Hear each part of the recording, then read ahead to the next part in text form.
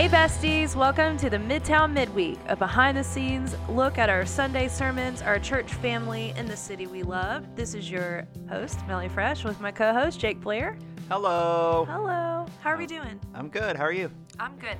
I had to call myself Melly Fresh this time because... The people demanded it. Well, like 2 weeks ago, I said, this is your host, Melissa Fennell. And I had 2 to 3 people come up to me and they're like, oh, are you not going by Melly Fresh anymore? People were concerned. Are you going through an identity thing? Yeah, and I was like, gosh, this is really going to stick with me until I die. It's great. I love it. Yeah. So we're back to Melly Fresh this week. Love it. Who knows how I'll feel next week. Let's get into the sermon for this Sunday.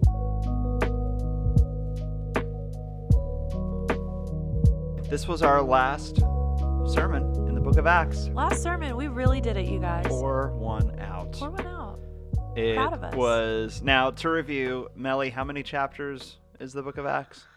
I wish you guys could see the eye roll that I just gave Jake Blair. Okay, there's 28 chapters in Acts. Hey, wow. We could stop right there. I think you've come a long way, Melly. Okay, but I did think when... Oh, boy. I can't wait. Guys, okay, when Alan was preaching on Sunday, I'm sorry, I hit my cable. When Alan was preaching on Sunday, and I pulled up Acts in my Bible app, it did click for the first time, because it said Acts of the Apostles in the in the NLT version, and I don't know that I ever thought about what the word Acts like meant. I just thought like, oh, it's the book name. Do you know what I mean?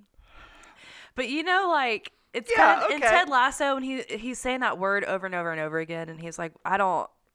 It loses its meaning. Yes, and it clicked. I was like, oh, good job, Bible writers. We won't keep that in for the podcast this week, but I did think that was really funny. Nah, let's keep it. So it's very much a to be continued sort of story where the book doesn't end the way we would normally want a book to end. It sort of ends with Paul just hanging out in Rome under house arrest, telling people about Jesus.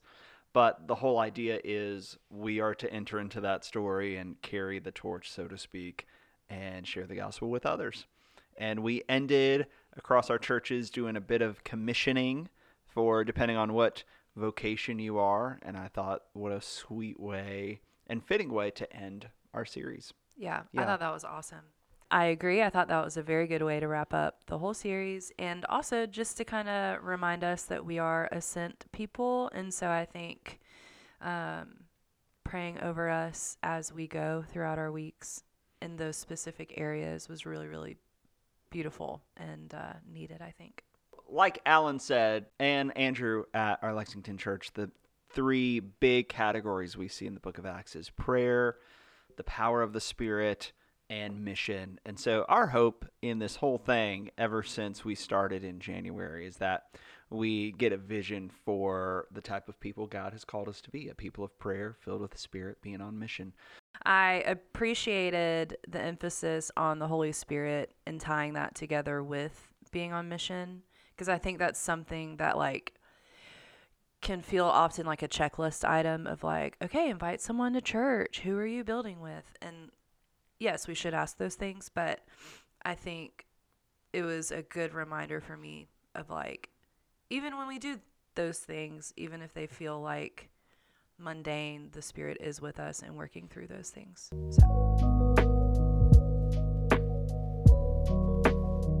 So as you guys know, one thing we like to do every week is kind of give a behind-the-scenes look on things we're working on in our church family. So, Jake, what have you been working on?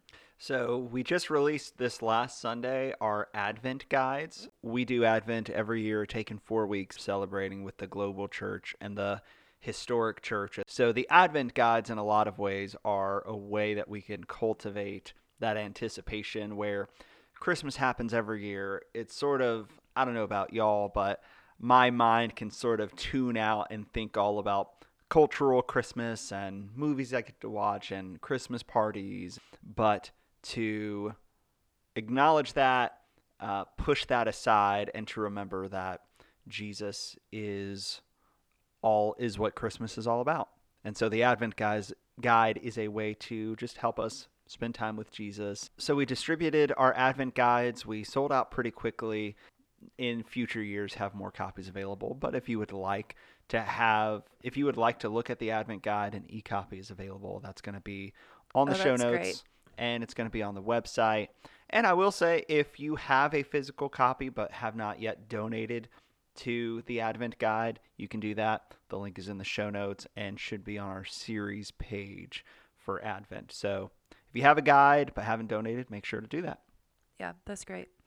Melly, as we all know, the city we love is Columbia because Columbia would rather be here. Now, sad news. I can't even. Okay. It is confirmed that the Wig is having its death day on Saturday, November 19th. We're very sad about this, of course. We're so sad. Like, I because immediately just felt grief in my heart.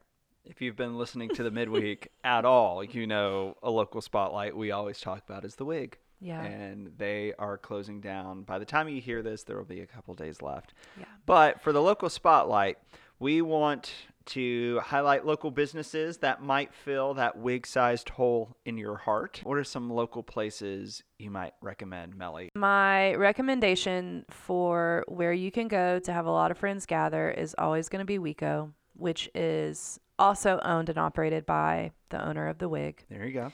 I do think that I think it's called the BLD Burger at Thirsty Fellow is very Oh. good. I would say if you're looking for a dimly lit vibe to hang out with friends, I really enjoy Koa Ooh, yeah. over in the Vista. Mhm. Would highly recommend. If you're looking for bar food, burger food, I really enjoy River Rat. If you're looking for a quirky vibe, kind of out of the way, I would recommend Hunter Gatherer, The Hanger. Oh, yes. That's a cool spot. Very good. Their pizzas are incredible. Yeah.